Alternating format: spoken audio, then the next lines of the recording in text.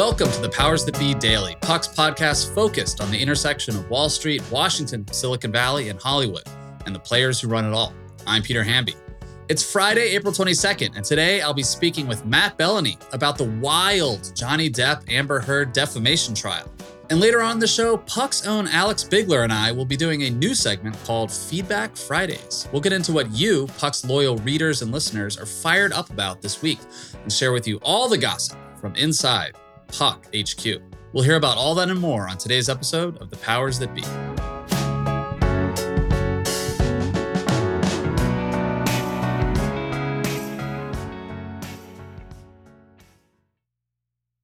Hey, I'm Brett Podolsky, co-founder of The Farmer's Dog. We make fresh food for dogs. We started the company when we saw what a huge difference it made in my own dog, Jada, when she stopped eating ultra-processed kibble and started eating fresh, whole food. The Farmer's Dog food isn't fancy. It's just real food delivered to your door in pre-portioned packs. It's better for them and easier for you.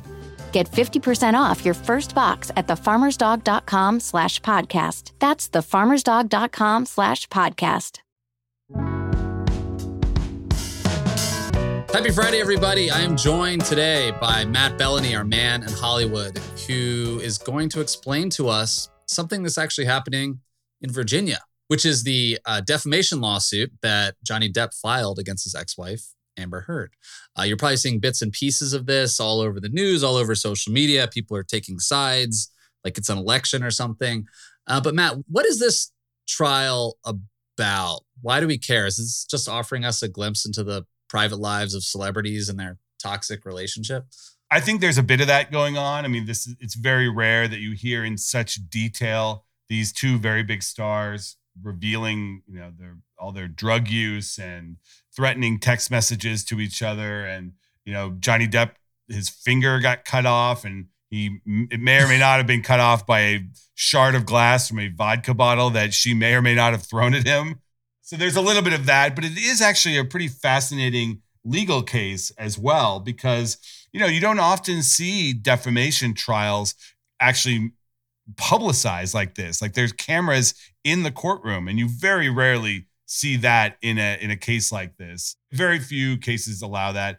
And it all stems from this op-ed that Amber Heard wrote in the Washington Post in 2018, where she didn't name Johnny Depp, but she said that she was a survivor of domestic abuse, and then went on to describe some of the things that had happened to her. And it was pretty clear, given the noise in the news media around their relationship, that she was referring to him. So Johnny Depp sued, and he had actually sued before this. He sued in London. He sued the Sun, which is a British tabloid owned by Rupert Murdoch, which had called him a wife beater. And there was a trial for defamation against the Sun, and Depp actually lost. And there were some rulings in that case that were not very favorable to him. And basically, he was deemed to have beaten her and abused her at certain times, or at least the judge said that it was very likely that that had happened. All things that served to torpedo his attempt to sue for defamation. Now, he could have dropped the case in Virginia after that ruling, but he didn't. He chose to press on. And he has said in the press that he did so because he did it for his kids. He wants his kids to be able to see him get vindicated in court. And that's why we are going through this ugly exercise of him suing and going to trial against Amber Heard and having all of their dirty laundry aired in public.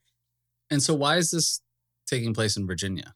Because the op-ed was in the Washington Post, which has a printing press in Virginia, and they thought that the laws in Virginia would be more favorable than suing in, Los Angeles, where they lived, or elsewhere.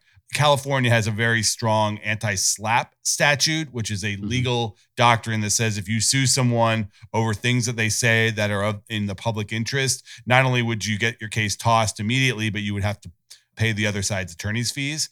And at the time, there was not an anti-slap law in Virginia. Subsequent to the case being filed, actually, the Virginia legislature enacted an anti-slap law. But when it was filed, that's the reason why it was in Virginia, because they thought it was a more favorable venue. So one other thing I was reading about this is that one reason this is a total circus is Elon Musk is going to testify. No, he's on the list.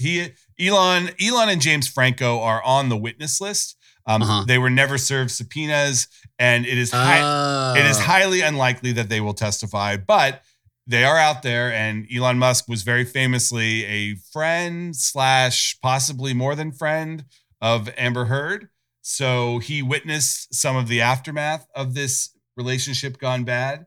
And he could have had information about that. But I would be very surprised if he testified. So one thing that's also jumped out at me about this, I mentioned it briefly earlier, is both Johnny Depp and Amber Heard over the last few years have developed these weird like stan cultures on the internet, these partisans who take sides. And, you know, one side accuses Amber Heard of being this like gaslighting attention seeker, and people on the internet go after her. And then other people accuse Johnny Depp of being like a maniac spouse abuser, and Amber Heard's people go after him. Like, what about this case has created such a weird fan culture / defender culture on the internet and social media? I think part of the reason is just how big of a star he is. I mean, it's hard to articulate how famous Johnny Depp is based on those Pirates of the Caribbean movies. Mm-hmm. I mean, those were billion-dollar grossers. There have been 5 of them now. And at one point, he was arguably the biggest star in the world during that period in the 2000s when he had the Pirates movies and Alice in Wonderland and Charlie and the Chocolate Factory in the awards movies. Like, Johnny Depp is just a gigantic star. And he's also a very weird star. He's you know, enigmatic. Yeah. He's in a band. He shot Hunter Thompson's ashes out of a cannon. He got into litigation with his business managers and his former agent and lawyer. And, you know, some of the stuff that came out there was that he was spending $30,000 a month on wine. And he was, you know, buying skulls at auction. And he bought an island in the Caribbean. And, you know, that's not normal behavior. And I think that, you know, they're sort of almost like the Michael Jackson fans. People just have a strong emotional connection to him. And then, you know, Amber Heard is I want to be careful what I say because there's a lot of allegations of abuse here, but she was very involved in a lot of these fights. And some of the language and the allegations, you know, he claims that she was abusive towards him, not that he was abusive to her. So there are people that have come forward to kind of defend him. And there are people that think she's not the purest of actors in this sense either.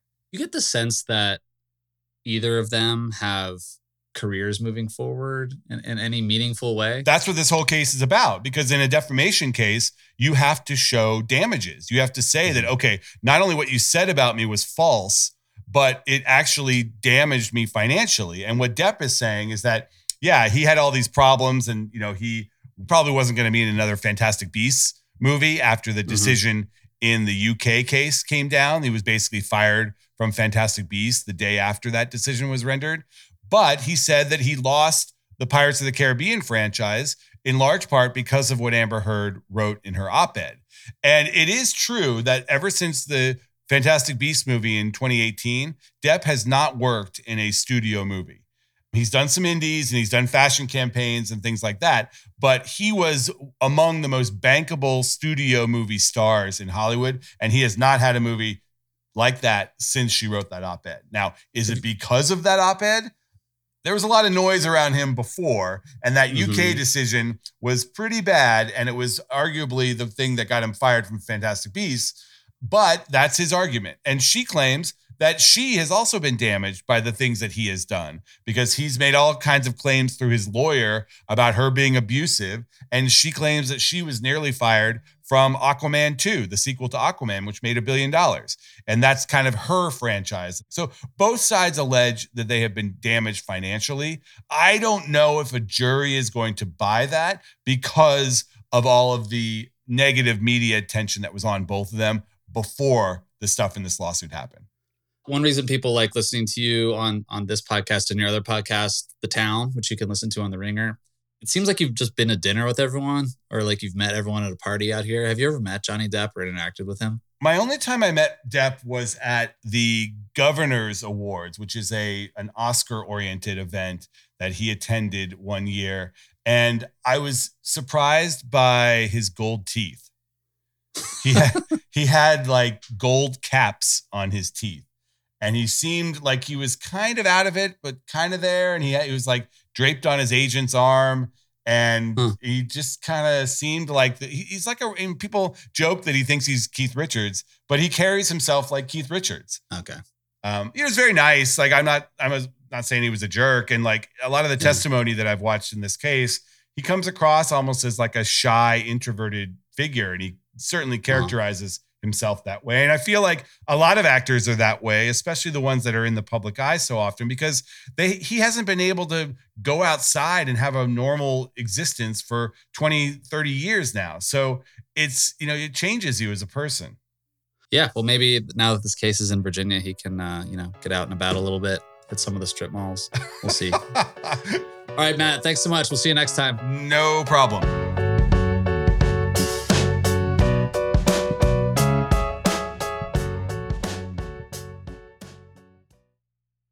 Knowing how to speak and understand a new language can be an invaluable tool when traveling, meeting new friends, or just even to master a new skill. But it's not always simple when you're bogged down by textbooks and structured classes. That's why so many people trust Rosetta Stone. Rosetta Stone is the most trusted language learning program, available on desktop or as an app. It truly immerses you in the language you want to learn, like Spanish, French, Italian, Chinese, and more. You won't just be studying English translations. The Rosetta Stone intuitive process helps you pick up a language naturally, first with words, then phrases, then sentences. Don't put off learning that language. There's no better time than right now to get started. For a very limited time, listeners can get Rosetta Stone's lifetime membership for 50% off. Visit rosettastone.com/rs10. That's 50% off unlimited access to 25 language courses for the rest of your life. Redeem your 50% off at rosettastone.com/rs10 today.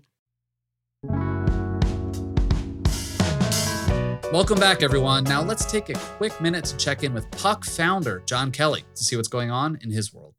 Hey, everybody. It's John Kelly. Normally, I'm with you on Media Monday, but I wanted to come to you a little earlier to point out a couple stories that we are laser focused on here at Puck. First, of course, is Netflix's disappointing quarterly earnings report. As many people listening to this podcast probably already know, the service, as it's called, lost about 200,000 subscribers and it's projected to lose 2 million more.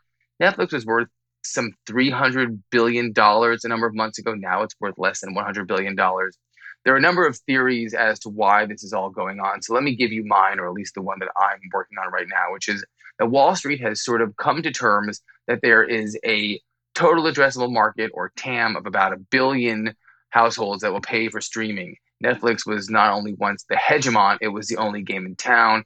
And now there are a number of major players like Disney Plus and Warner Brothers Discovery, the House of Zaz, that are all involved. So I don't think Wall Street has entirely chilled its long-term view of streaming economics, although some disagree with me.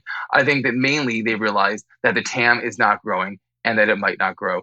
I'm very interested in how Netflix is going to pivot out of this. They have a number of levers at hand. One is adding a ad tier. Many people have come out and criticized that. I think it's certainly possible, but one of the interesting barriers to entering that market is that Netflix has to hire an entire sales force. At the height of its market cap, like a year or so ago, Netflix could have easily acquired a large media company and absorbed its sales force. Now it's going to be a much stickier wicket. Here's another media story that is on my mind and that Peter and I are going to talk about more on Monday. CNN Plus is kaput. That's right. 30 days, $300 million, about 150,000 subscribers. There are a couple of very quick observations to make here. One is that this was a catastrophic cash-burning failure, which is how it's being portrayed in some parts of the media.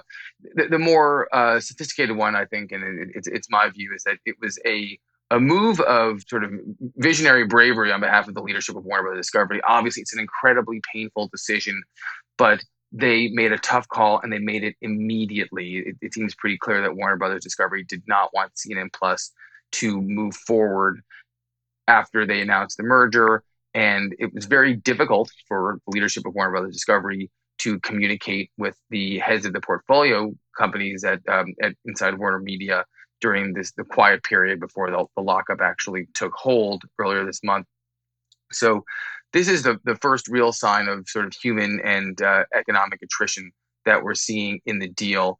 I have a feeling it'll be handled humanely. What I've read and learned about the payout packages are beyond what Warner Brothers Discovery had to do. And I have a feeling that some of the most estimable talents that were brought to CNN Plus, like Casey Hunt and Chris Wallace, will find their way to CNN proper. I also think that long term, the Zaslav vision is correct, that Warner Brothers Discovery has to unify all of its media assets on one Netflix style app, and that to have multiple competing apps, as one of Zaslav's deputies noted at the town hall, would just be confusing to consumers and confusing internally. This was a painful decision, but it was probably the right one. And Zaslav and his team made it very, very quickly, which they should be commended for.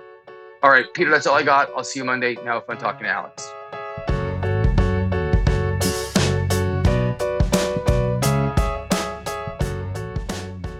Joining me now is Alex Bigler, one of the backbones of Puck. Yes, we have multiple backbones here at Puck.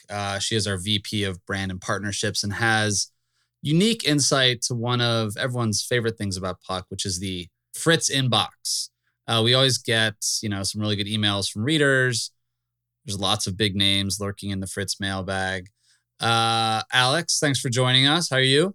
I just assumed that you were inundated with fan mail after my last appearance. So thank you for having me back. You know it. Okay, I have a few questions this week to throw at you about the Fritz mailbag. So what's the best email that we've received to Fritz over the last week? In this week, I would say it's a toss-up. It is a toss-up between our very first official Puck fan art from someone who listened to me on last week's podcast that depicted an interpretation of Fritz and what Fritz might look like, which was fascinating. And I think we're all going to be getting matching tattoos with this image. Can you tell me what it looks like? My image of Fritz is like an adult version of like Tintin, like a Art Deco, like 50s era guy, maybe with like a beret or like a shoulder bag or something, holding like a tattered book or something. Yeah. A little bit of a wanderer in a way. Yeah, that was a little bit of my thought too. But no, this is a very like almost Venetian interpretation of Fritz within the broader Puck logo. The other toss-up was a woman who reached out to gift a Puck subscription to her husband for their 35th wedding anniversary. I guess the 35th gift is, infinite knowledge, maybe. So yeah, the Puckiversary, 35. Everyone knows that. Okay, what's the best feedback you've gotten of the week? We like constructive criticism. The best feedback that we got this week was someone who sent an email who just said, "Good topics, smart reporting," which I actually would love to get them on the payroll to just write all of our marketing copy from here on out. I thought it was great. That sounds like a Midwestern grandma named like Myrna on a Facebook comment. That's what baby boomers say on Facebook. I think no elaboration. It was, right to the point. Like, why add fluff where you don't need fluff? Yeah, subscribe to Puck, good topics, smart reporting. Okay, this is a little Fritz adjacent, but what's the hottest gossip out of 64 Bank Street this week? That's Puck World headquarters. Well, XOXO Gossip Girl over here is here to tell you that the hottest gossip coming out of 64 Bank Street is that a number of the talented, brilliant, incredible women of Puck, including Puck's newest senior national correspondent, Tara Palmieri, got together for a meetup in Washington, D.C. Do you know where they went to eat? That is confidential information. Gotcha. I can't have paparazzi showing up where they're dining. Yeah, you can't have paparazzi showing up to Le Diplomat. Just kidding. Yes, Tara Palmieri has joined Puck. She will be another foot on the ground in Washington. And, we're very excited about that. Okay, Alex, final thing. What are your takeaways from this last week? So one of the biggest takeaways for me was I work at Puck, but I was a subscriber first, and reading all of Bill Cohan's work about Twitter this week and last, just sort of doubled down for me what it is that we do that's different here. It almost doesn't matter what Elon Musk ends up doing with Twitter.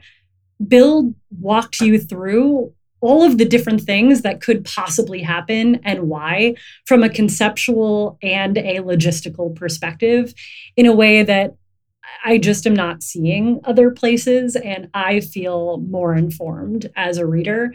A good takeaway for me from that is, we don't just have one core power corner at Puck. Mm-hmm. We really do cover all 4 areas with a level of depth that is fantastic. So, yeah, I mean, I think Bill is showcasing so much of his smarts at the intersection of tech and business, finance.